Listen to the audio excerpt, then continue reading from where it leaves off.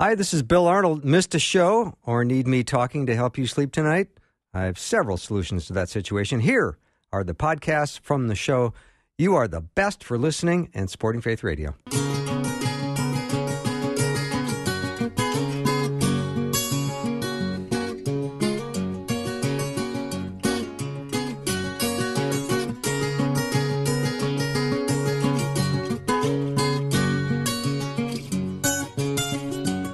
Welcome to Afternoons with me. I'm Bill Arnold. I'm just looking forward to our time together today, and I want to encourage you and lift you and build you up, and I want to do it with God's Word. I'm looking at just all the characteristics of Jesus, and so many that I just love. He identifies himself as the bread of life, the light of the world, the gate for the sheep, the good shepherd, the resurrection and the life, the way and the truth and the life and the true vine. That's where I live, and I think that's where you live too. We're going to have a great hour. Dr. O.S. Hawkins is going to be with me in just a minute. He's authored 25 books and has got quite a resume. I'm very glad he's making time to be on the show. It's going to be a great time with him. David Wheaton's going to be coming up. Wayne Peterson's going to be joining me. It's going to be a great, great show. So in Psalm 42, verse 8, it says, "By day the Lord directs his love. At night his song is with me, a prayer to the God of my life." Let me take a little break and then bring on O.S. Hawkins.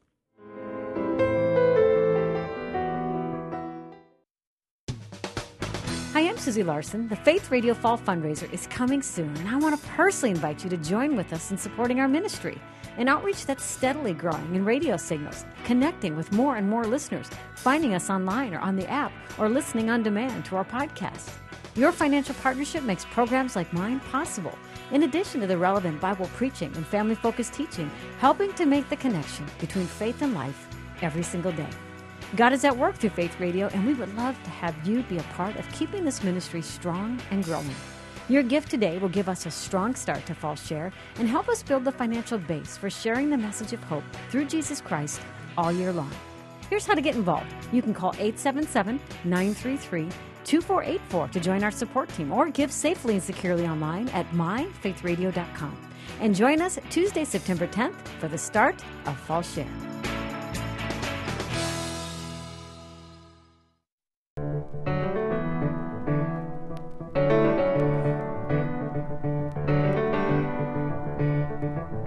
I'm really glad to have O.S. Hawkins back on the show. He's written 25 books. He's the president and chief executive officer of Guidestone Financial Resources. And just to give you a little bit of background on that, it's the largest Christian-based mutual fund family in the nation with assets of about $15 billion. And he is the man in charge. He's a native of Fort Worth. And I love all of his books. He's written about 25 or so. I'll get a definite count when I bring him on. But I'm going to chat today with him about the Believer's Code. It's 365 devotions to unlock the blessings in God's Word. O.S., welcome back to the show. Well, thank you so much. It's a joy to be here and be with you guys. Thank you so much. I don't know if we ever chatted about the fact that you're a TCU alumni. Did you meet your wife there? I didn't meet my wife there. I surely didn't, but I'm a big TCU fan. I'll tell you. In fact, I'll be at football practice tomorrow afternoon. Yeah, it's a beautiful stadium there. It's a beautiful campus. Yeah, it is. A lot of good things going for us right now over at TCU. Yeah, and both daughters went there, huh? Both your kids? My daughters went there. My dad went there. My grandkids are headed there here in a couple of years. So we're about 4 or 5 generations worth of Horned Frog. That's fantastic. So is this, do I have that right, about 25 books that you've put out? Yeah, maybe a little bit more. Recently we've been doing this Code series with HarperCollins of devotions that we're so blessed that they've sold 1.5 million copies in the last 3 years. And I can say that because all the royalties to all of my books go to Mission Dignity, a ministry we have here at Guidestone. We're on a mission to bring dignity to some forgotten people, and that is pastors and their widows in their declining years. They pastored out in the crossroads, never had enough to live on, much less prepare for retirement. So we come alongside of them, and the neediest among them now get $600 a month extra. One little widow, 87-year-old of a pastor, wrote me the other day, and she said, "I get to eat at night now, not just a piece of toast." That's beautiful. So it's a blessing, and every time somebody buys one of the code books, all the royalties and proceeds from it go to support these precious people out there. So I think that's one of the reasons God's blessed us. Mm-hmm. When did that ministry start? When did that take off? It's been around about 3 decades. Okay. It's just really exploded now in the last 5 to 8 years. 10 years ago, we were able to help these people with $50 a month, but we've raised so much money, and we'll raise $8 to $10 million a year. And we've endowed the program so that everything that is given to Mission Dignity goes straight to one of these precious people in need. Over a couple of thousand of them in the program right now.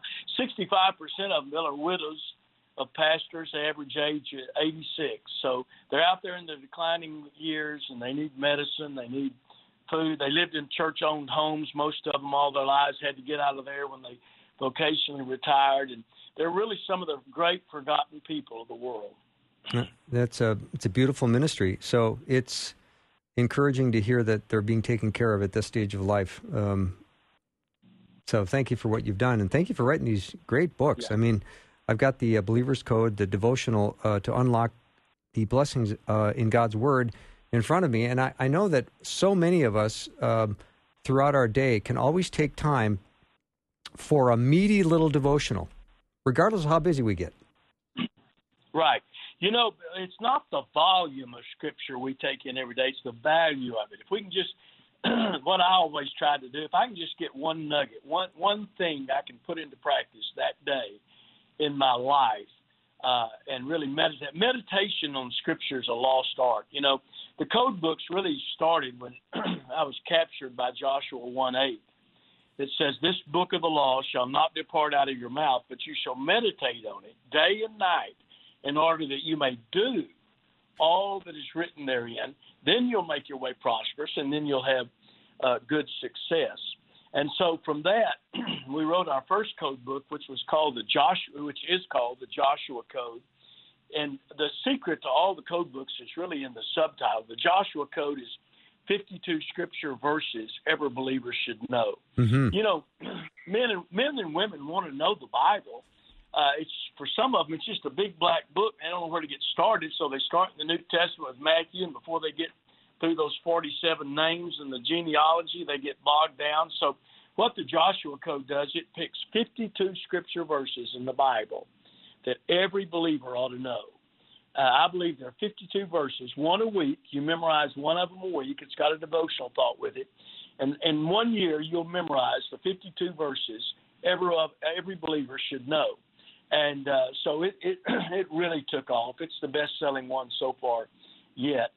You know, Scripture memory is a lost art. A lot of people who have been Christians for decades and used to memorize Scripture haven't memorized the Scripture in years and years. And so it's an incredible thing to do, and any of us can memorize one verse a week. And so that Joshua Code takes those 52 verses that every believer should know. Then it was followed up with the Jesus Code, and the subtitle of the Jesus Code is 52 Scripture questions every believer should answer.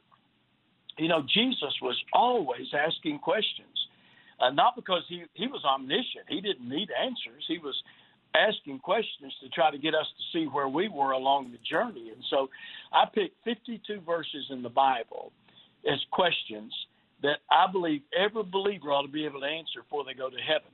And that's the Jesus Code. So you take one of those a week and you really meditate it and focus on it. And so the continual codes emerge from that. The Christmas Code is an Advent devotional during the Christmas season that's really now our bestseller. It's sold over 500,000 itself. And we've got the Easter Code, which is devotions from Ash Wednesday up to Easter. And this coming spring, we'll have the Apostles' Code, unlocking the power of the Holy Spirit in your life. You know, the apostles had a transformation when they were filled with the Holy Spirit. And I've always, as a pastor, when I was a pastor, I'd get so excited about Easter, everybody there, and then it's just where were they the next few weeks? So the Apostles' Code is designed for churches to give to their people. Everybody that comes on Easter Sunday, give them a gift. It'll be bought for about $1. And give it to them. It's 40 devotionals on the Holy Spirit. It'll take us from Easter up to Pentecost Sunday. It's a way to try to maintain that. Mm-hmm. O.S., encourage us about memorization, because I have one word that I think makes or breaks memorization, and that's the word review. Because you might learn a verse, and then you freak out a week later because you have forgotten it. But what you fail to do is review it. Exactly. You're 1,000% right. And you know the way I memorize Scripture? I'll write it down on a little card in my pocket. And phrase by phrase, I'll look at it. If I'm stopped at a stoplight, I'll pull it out and look at it. If I'm holding on a phone call, I'll pull it out and look at it. Maybe during the day 50 times I'll look at that and read it. But you're exactly right. It's a continual process where you just continue to go back and until it's sealed in your heart. You know, Bill, I was saved when I was 17, never heard a prayer in my home, never saw the Bible open in my home, didn't know Matthew, Mark, and Luke, and John were books of the Bible. And a young man witnessed to me after a basketball game one night, and I came to know Christ. And I made a public profession at our church in Fort Worth that next Sunday morning. And a man came down the aisle after the service and handed me a piece of paper and, son, you're going to need this. And I looked at it. I thought it was hieroglyphics. It said 1 COR colon or 1 colon 1 3.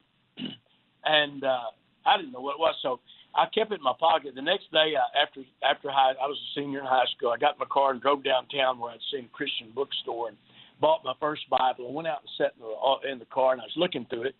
And I looked in the front of it, and it had abbreviations for the chapters. And I saw 1 COR. And I pulled that piece of paper out of my pocket, and I turned to that page where 1 COR was, and then it said 1 colon 13.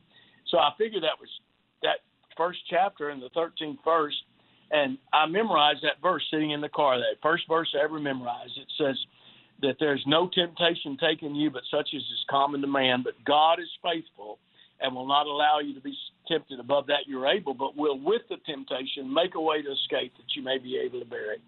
And I cannot tell you how many times on my Christian journey I'd get to temptation's corner and that verse would come into my mind. So hiding the Word of God in our hearts is what's so vitally important to us. Mm-hmm. O.S., there's so much information in life that just is not worth remembering. But God's Word, bury it in your heart. Never returns void, the Bible promises. Yeah. You are my kind of guy. It accomplishes the purpose it please. Yeah. And, you know, the reason we do that is what Joshua 1:8 says, that this book of the law shall not depart out of your mouth, but you shall meditate on it day and night in order that you may do what is written therein. You know, I'd rather see somebody do a chapter in the Believer's Code than to read 365 of them. You know, most of us raised kids. We raised 2 daughters, my wife Susie and I. I remember when they were taking piano lessons. You talk about driving me crazy, listening to them practice, hitting wrong notes, doing all that. But that's the only way you learn to play the piano, by doing it. You can sit there and look at the music all day long, listen to your teacher play all day long, but until you do it, you're never going to get it out. And that's what it is with the Word of God. It's not just knowing it, it's putting it into practice and doing it. Yeah. O.S., let me take a little break. Talking to O.S. Hawkins. He's written 25-plus books. We're chatting about the Code series books, all of which are wonderful. We'll take a short break and be back in 90 seconds.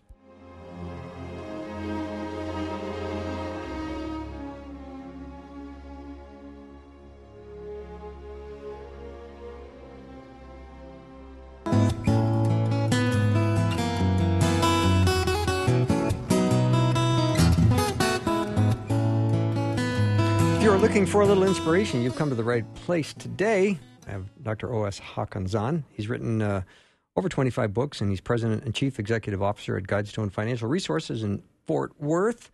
And before we get back to the business at hand, O.S., do you ever go to Old South for pancakes?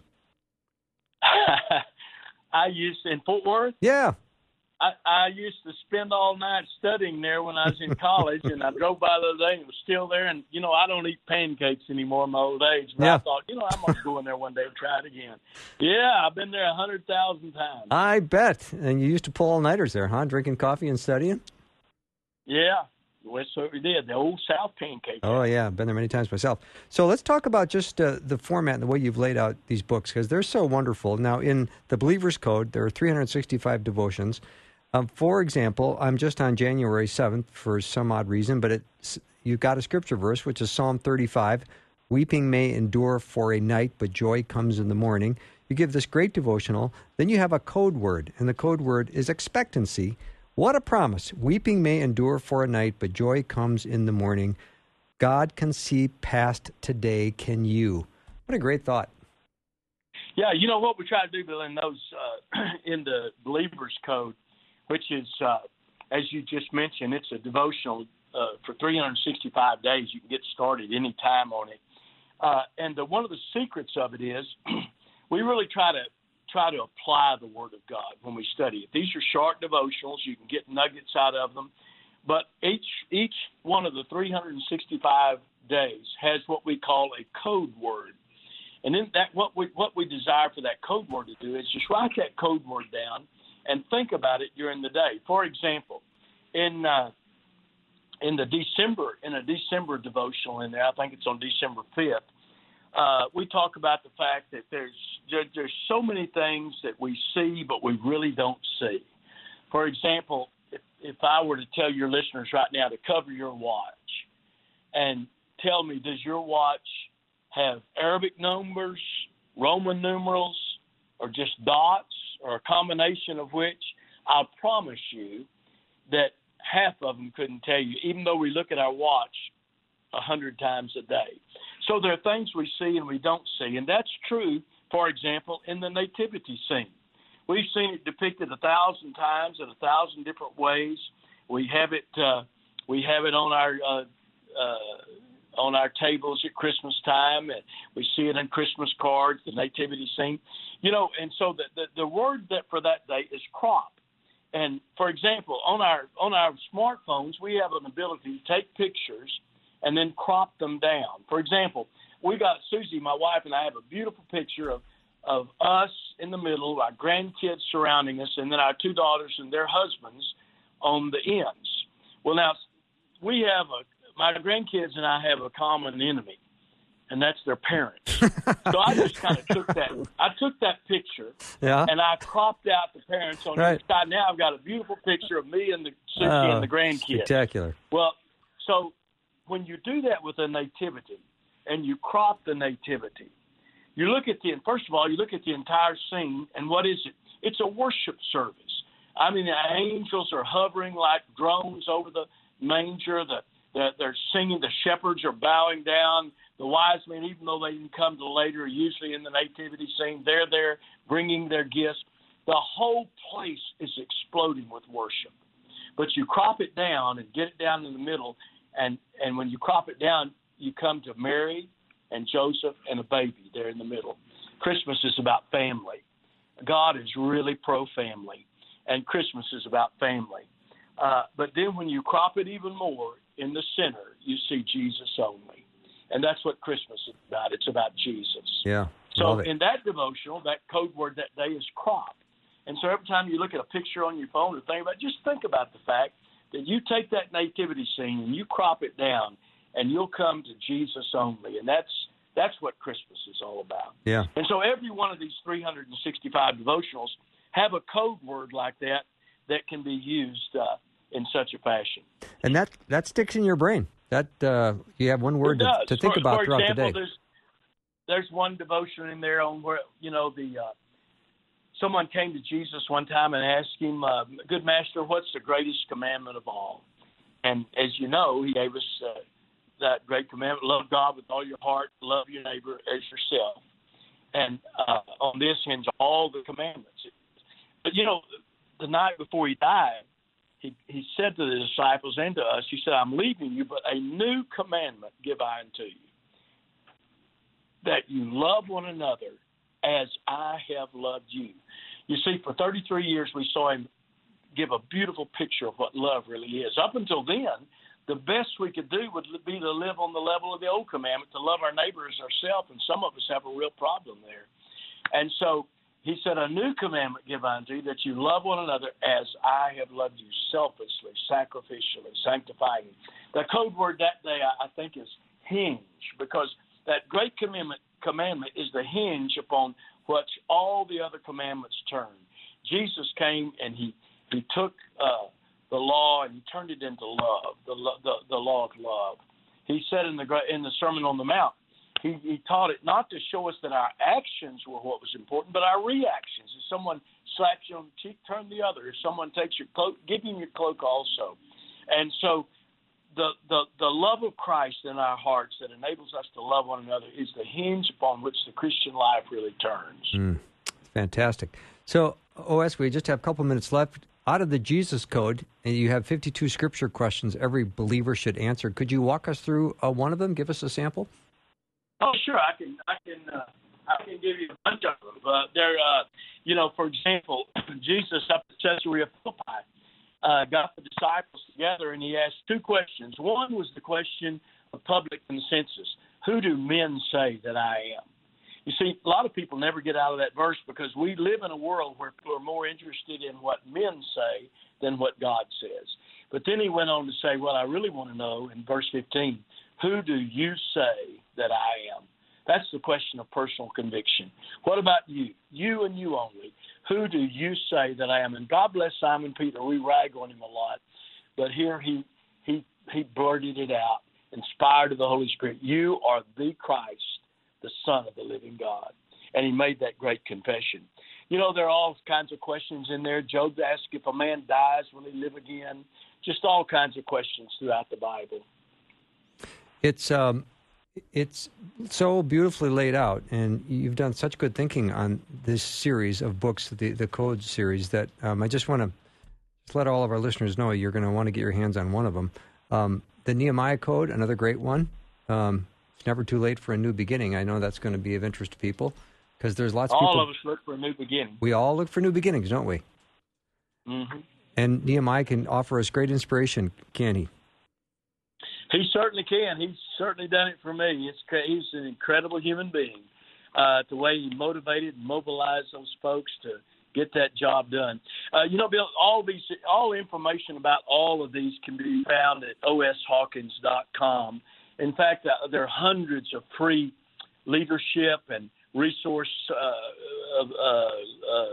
devotionals and all kinds of things. There are free book downloads on there in Spanish and in English.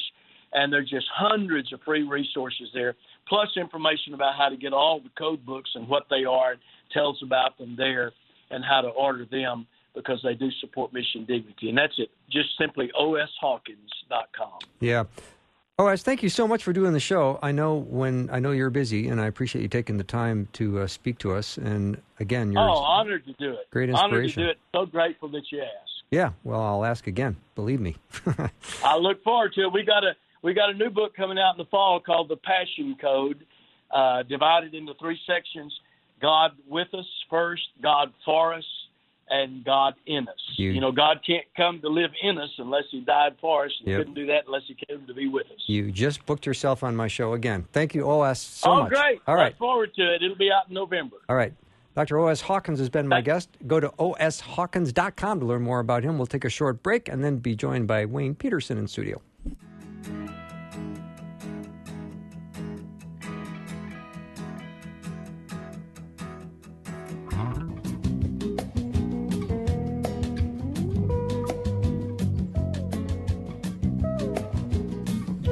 Welcome back to the show. I was reading today that scientists from the Max Planck Institute for Biology of Aging have developed a new blood test that can predict whether you'll die within the next 10 years.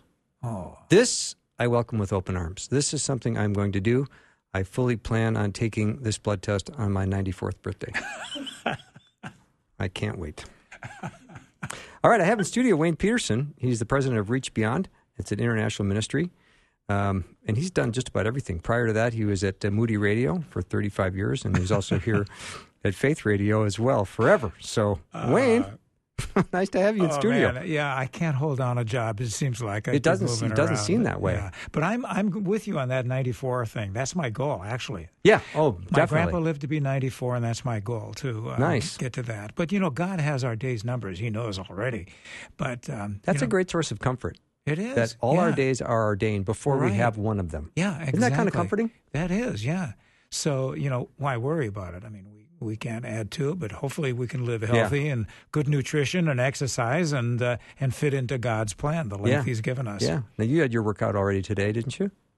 No. You've not had your workout. Okay. I haven't done that today. No, not yet. All right. Well, you're very fit, and it's great to see you, and you don't seem to ever age, so you're doing something right. Well, thank you. You're very kind. I'm not trying to be kind. I'm really not that nice. Great to be working with you again. Man, this has been too long. Well, you're a legend in radio, so the fact that you come into the studio here and be willing to talk is very flattering to me. I will do that any day for you, Bill. Absolutely. I appreciate it. You got that great voice and like great chops, and I feel like such an amateur around you. Hey, I needed this today. Thank you. Oh, you're welcome. You're welcome. Good. Well, Northwestern is a great place. Faith Radio is a great... How many years here? Well, I was here for 34 years. Okay. I started when I was 20, going to the university. Okay. And stayed and was KTI's manager for a while, and then moved into I was vice president role. Then God called me to be involved with National Religious Broadcasters for a short time. I did that, and then with Moody Radio for 5 years. Yep. And the last 10 years has been in global international radio through Reach Beyond. I retired from that a couple of years ago, and serving on a number of boards that do international media ministry around the world. So talk about Reach Beyond. Well, Reach Beyond is 85 years old. Okay. They're most famous for HCJB in Quito, Ecuador, and they've planted radio stations around the world. And the other large organizations are TWR, Trans World Radio, and Far East Broadcasting Company. And I'm working part-time for Far East Broadcasting into China, India, Mongolia, Bangladesh, difficult places where the only way people will hear the gospel is through radio and media. Yeah. I mean, you're fully on board with radio and fully on board with the power of radio for spreading the gospel. I believe in the Great Commission. Jesus' last words were to take the gospel to the uttermost parts of the earth, and there are still over 2 billion people that don't know the name of Jesus. And like Paul the Apostle said, it's my ambition to preach the gospel where the name of Christ is not known. And so even the tools we have today, cellular, mobile technology, streaming, podcasting, we're able to get into places that even traditional radio could not reach. So God has given us some amazing tools these days to make an impact with the gospel. Technology is our friend, isn't it? It is, yeah. And we have more tools in our toolbox today. With, I've been in Africa, and I've seen an elderly man sitting outside a mud hut with a thatched roof, sitting on a white plastic pail and using his cell phone to communicate. Really? I mean, it's just all over. And he had good cell service, huh? Yeah, right. And it's not as expensive as it is here. Right. And there's a difference, Wayne, between the unsaved and the unreached. Well, there is, because we have unsaved people in the U.S. of A., obviously. But you can't say they're unreached because there's a church on every block. Right. There's all kinds of opportunities with radio and movies and print. But unreached is places, number one, that are less than 2% Christian. And number two, there's no missionary, no church, no Bible. Mm-hmm. And so those are the places that where there's no church, no missionary. 95% of the people never meet a believer. And so as Campus Crusade Crew has said, most of the Muslims coming to follow Jesus today, about 80% are coming through media. Now, Wayne, I know you're no stranger to some of these remote areas that we're talking about right now. Can you share some of your experiences and some of your recently, travels? I serve on the board. Joel Rosenberg has a foundation he's created called the Joshua Fund, and it's a ministry to Israel and her neighbors. And in the last few months, God has opened up incredible opportunities for Joel, along with a coalition of evangelical leaders, to go to Jordan to visit with King Abdullah and share the gospel, share prophecy and current events. Has been to Egypt with President Sisi. I have been privileged to meet with President Sisi and hear him say, we want to right all the wrongs that happened in the Arab Spring. He's rebuilding the churches that were burned down by the Muslim Brotherhood. Egypt, Saudi Arabia, United Arab Emirates, Jordan are very purposeful intent on fighting ISIS and standing up against the Iranians and against terrorism. Last November, we had the privilege of going to Saudi Arabia and meeting with the Crown Prince of Saudi Arabia. Saudi Arabia still does not allow churches to be built, but the Crown Prince told us that Christians are welcome to meet in their homes, and we're not going to intimidate or do anything to inhibit them. We're not ready to start building churches here yet, but he's on this reform movement, allowing women to drive and go to movies and going to sporting events and really changing things.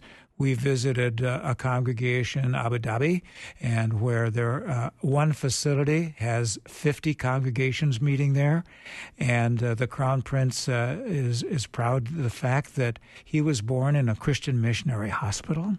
And so we're seeing amazing breakthroughs in that part of the world, and we will be traveling to that part of the world. I don't want to say too much about what's upcoming for security reasons, but God is opening doors. And I was in D.C. yesterday. We met with the national security team in the vice president's office, and God is opening up doors for us to go to visit with the officials on the highest level. Number one, to champion freedom of religion, but number two, to tell them what we as Christians believe, what we as evangelicals believe about Jesus. Well, and this is remarkably good news. Well, it's amazing, and the media doesn't cover it. Of course they don't. For several reasons. But, there's a fear of Islam, and 90% of Muslims want to live in peace. And it's just the 10% or so that has been captivated by extremism and terrorism in the last 40 years since the revolution by the Ayatollah in Iran that said we want to spread Sharia law and take over. But the bulk of moderate, peace-loving Muslims are starting up against this. We went into a facility in Saudi Arabia where they're monitoring the movements of the terrorist groups and shutting down their recruiting websites and closing their apps. So there's a concerted effort along with the United States to fight terrorism among the Muslim nations and the Arab nations, and it's really encouraging. And Saudi Arabia has recognized Israel as a modern state. There's discussions going on between Israel leadership and Saudi leadership, inviting Netanyahu in to speak. Netanyahu has invited some of the Arab leaders into Jerusalem to visit their holy sites. So it's a new day. And we're just really excited about this. And, of course, for us, we are interested in doors opening to proclaim the gospel in places that are heavily Muslims. But it was interesting. I asked the Crown Prince of Saudi Arabia, I had a chance to ask him a question, and I said, Your Royal Highness, what message do you want us to take back to the evangelicals, the 60 million evangelicals in the U.S.? He said, tell them that Jesus is the Savior of the world. What? We read about him in our holy books, and we know that he's coming again to judge the nations and rule the world. And our delegation was kind of, what? Like you did. Yeah. And I said, Your Royal Highness, can we quote you on that? He says, yes, you can quote me. Jesus is the Savior of the world. Now, for them, being Savior doesn't mean to them what it means to us. Because we believe he's the Son of God who died to take away our sins, and he rose so we can live forever. But they do not believe that Jesus was crucified and rose from the dead, but they respect him as a high prophet. And in the Quran says he's going to come back as judge and rule the new world. So there are doors to open there. It's pretty exciting. And then recently we came back from Israel, not the usual Nazareth, Galilee, Jerusalem stops. We visited local indigenous ministries there, visited some of the churches, some of the Messianic churches. They're tiny, and they're pastored largely by bivocational pastors. And then we visited some of the Muslim background believer churches where former Muslims are now pastoring. And the Joshua Fund is working to bring the Messianic pastors and the Muslim background pastors together, worship together, study the Bible. How do you preach? How do you study God's Word? How do you prepare a message? And to get the Messianic pastors and the Arab Palestinian pastors together for 2 weeks retreat to study the Bible and study how to preach, it's an amazing thing. Never happened before. Never for centuries have evangelicals been invited to come into the Arabic countries to listen and to learn and to share and to build relationships. Boy, if I knew you were going to be so full of good news, I would have booked you for the full 2 hours. Well, we'll come back. Yeah. We'll do it again because there are great things happening. And like I said, we're going over there again. I'm not going to identify the country for security reasons. Right. And we always wait till after the visit to see if they do media. Then we do media afterwards to explain what's happened. So these are amazing days, and I've mentioned just a few of the countries in the Gulf region that are beginning to do that, and visits coming up with some of the other Arab countries to do that today that are saying we need to be tolerant. We need to rewrite some of the textbooks that are talking about extremism and terrorism. We need to re-educate our teachers in our schools and our mosques, and to create, and it takes a while for that to permeate the culture. In January, I had the opportunity to go to Egypt with a group of evangelicals. The president of the country, President Sisi, has built a mosque and a Christian cathedral on the presidential grounds. 6,500-seat Coptic cathedral for the Christians. No kidding. As a visible sign that Christians are welcome here in Egypt. Wow. And to be there on the Eastern celebration of Christmas to dedicate that cathedral was amazing. That's stunning. It is. It's great news. And it's part of Jesus' effort, God's plan, to reach every nation. He came first for his people, chosen people in Israel, but with their rejection of the gospel, it's opened up to the Muslim world these days. Yeah, so Wayne, if you didn't come into the studio today, how are we going to understand and learn about this? Well, because this is terrifically, remarkably good yeah, news. It is. One of the places you can go is the JoshuaFund.org. JoshuaFund.org is the website. You can find out more about some of this there. And there are some press releases, and as we've been authorized to do some of the publicity about this. And it's either JoshuaFund.org or thejoshuafund.org, one of the two. But there you can find out more about some of the things that are happening in that part of the world. And there's persecution. There's persecution on the Palestinian side. If somebody decides to follow Jesus as their Savior and Lord, they get persecuted by their people. And even in the Jewish world, when people become followers of Yeshua HaMashiach as their Messiah, they are persecuted by their families and employers. It's very difficult to be a believer, let alone be a pastor in that culture. Right. But they're taking firm stands against the persecution, against the social stuff that happens, and saying, our passion is to reach the people of Israel, the people in the Gulf region, with the good news of Christ. That's real persecution they're going through. It is, yeah. There's beatings. People are beaten. They're imprisoned even yet. So these are, I'm sorry, I'm getting an email right now, maybe from, who knows where. Who knows where. Yeah, but it's very, very encouraging. And to see the dedication and the passion of people in this part of the world that are working against, extreme challenges, doing humanitarian work, food distribution. Every Israeli young person is required to do military service.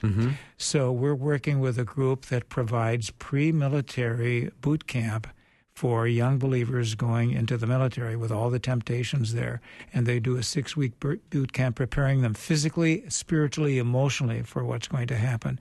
There's another group that's doing ministry on campuses. The Israeli culture is very secular, and going and help students that are in the secular universities. How do you defend your faith against some of the opposition that comes in, and helping them be better apologists for the gospel in their culture? Well, Wayne, what percentage of Israel is Christian? 1.5%. And that includes everybody. Wow. Evangelicals, mainstream Catholics, it's the whole ball of wax, 1.5.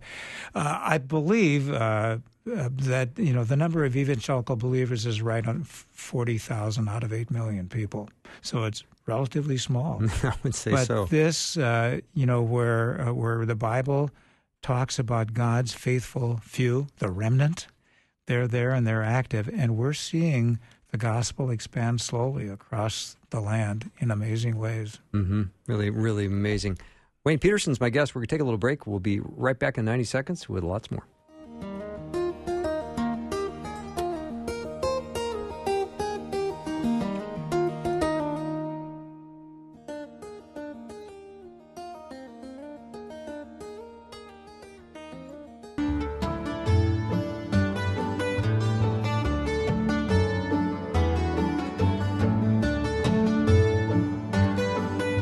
Welcome back to the show. Wayne Peterson's in my studio, and some of these international stories, meeting with princes and kings and leaders.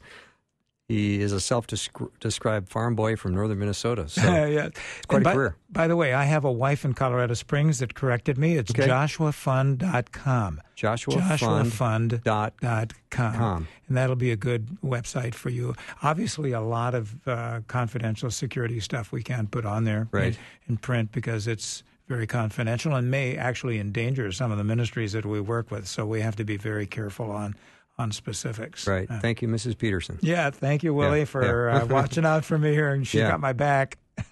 So let's talk about the discovery of the Pool of Siloam. Well, that's interesting. We were in Israel, and there's Jerusalem, and then there's the city of David, and the city of David is where David and Solomon had their palace. Mm-hmm. Not up on the hill in Jerusalem, but down in the city of David. And about 7 years ago, there was a break in a sewage line, and they started digging down to correct this break in the water line. And there they found, in archaeology, they found the city of David and evidence that David and Solomon had their palace there. In the process, they found the Pool of Siloam. Now, the Pool of Siloam has been under garbage for centuries. Wow. The Pool of Siloam was where Jesus and his disciples and all good Jews would go for the ceremonial washing and then walk the steps up to the temple to present their sacrifice. Mm-hmm. So they'd wash first in the pool. There it was, covered over with trash and rubble for 2,000 years since the Romans came in 70 A.D. and destroyed the city of Jerusalem. And so this is not even open to the public yet. But now we are finding every time there's an archaeological dig, it's one more affirmation, confirmation of the truth and accuracy of Scripture. And there it is under rubbles, and we're gradually uncover these things. So we were able to walk from the temple steps. It's all beautifully engineered, and there's a city above all this that's been built over the rubble over the centuries. So we were able to take that walk and walk realistically on the very steps Jesus walked from countless times from the Pool of Siloam to the temple. Many of those rocks and steps are overturned after the Roman invasion of 70 A.D., but it's all pretty much intact, and it's amazing, and it'll soon be open to the public. Yeah. Goosebumps, right? Yeah, it is. Yeah, there must have been some goosebumps there. Well, and we were privileged to have this because it is not open to the public yet, and I think we were actually the third or fourth group to actually go through there. A number of the U.S. President's Cabinet was there for the first time for the dedication of this a few weeks back. That's when it made media. So the neat thing about this, we're finding coins and we're finding different things that show the historicity and the truth and veracity of God's Word going back 3,000 years, back to the time of David. Just tremendous. So, Wayne, how should we be praying about what's going on overseas right now in the Middle East and everything else? Well, number one, I'd say, going back to the first century, Jesus came to his own people, and his own people did not receive him. And Paul talks about that, how the gospel was first presented to God's people. They rejected it, so now he took the gospel to the Gentiles. Right.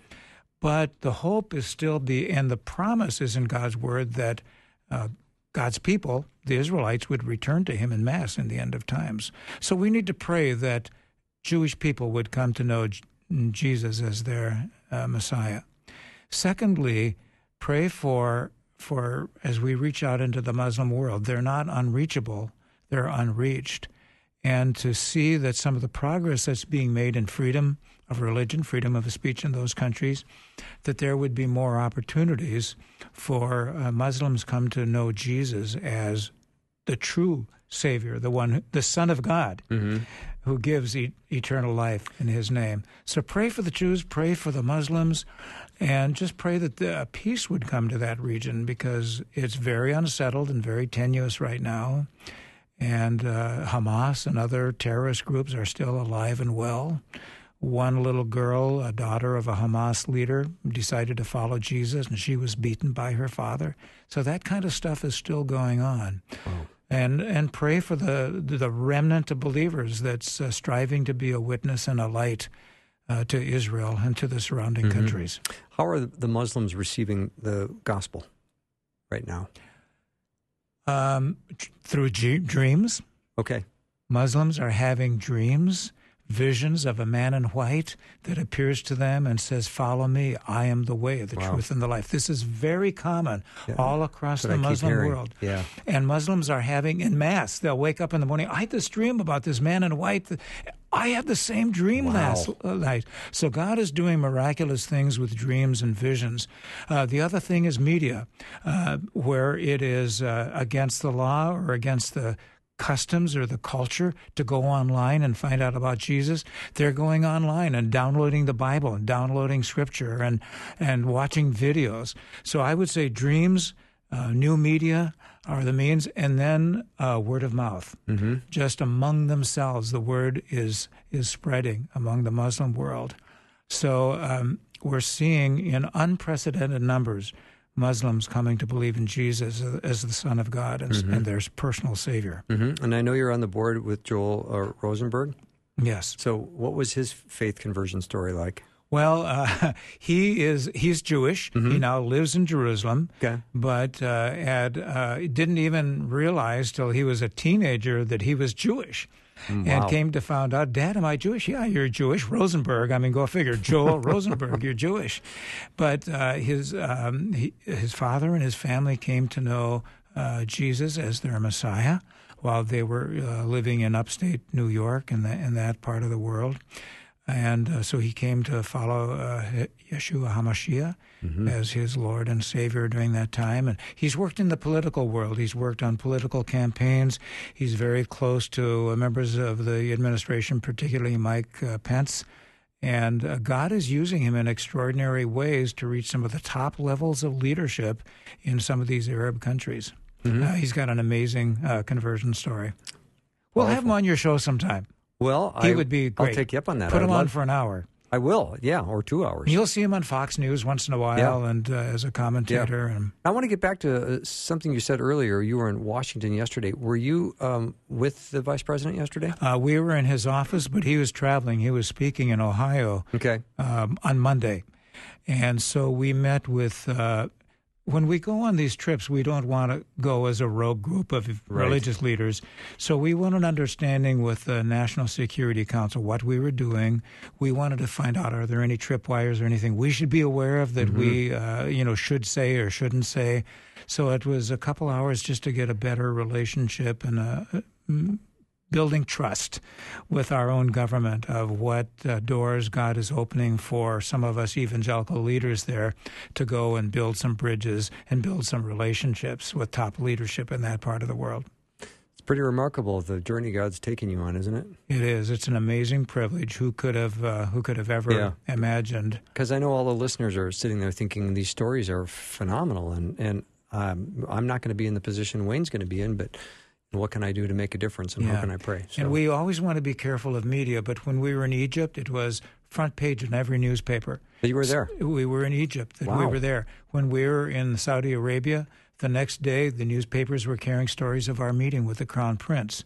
So even though we can't necessarily disclose the subject matter, it's free to talk about that we've met with these men and met with their top leadership team, all of their top leaders, and to represent Christ. We are ambassadors for Christ, and we had complete freedom to share this is what we believe as evangelicals, that Jesus is the Son of God who came to live the perfect life we couldn't live, to die the death that we deserve to die, to forgiveness of sins, and he rose again that we might have eternal life with him. We shared the gospel. Yeah. Wayne, thank you so much for coming in and being on the show. It's just really nice to see you again, and I love these updates. They're so inspiring. Well, we'll do it again, and when we get back from this next trip, maybe we can do a remote interview. But thanks for what you're doing. I enjoy your show so much. Thanks, and all glory to God for that. Yes, thank you, Wayne. Sir. Thank you. Wayne Peterson's been my guest. And tell me again, Wayne, the website. JoshuaFund.com. JoshuaFund.com. We'll take a short break, and we'll be back for Hour 2. David Wheaton is up next.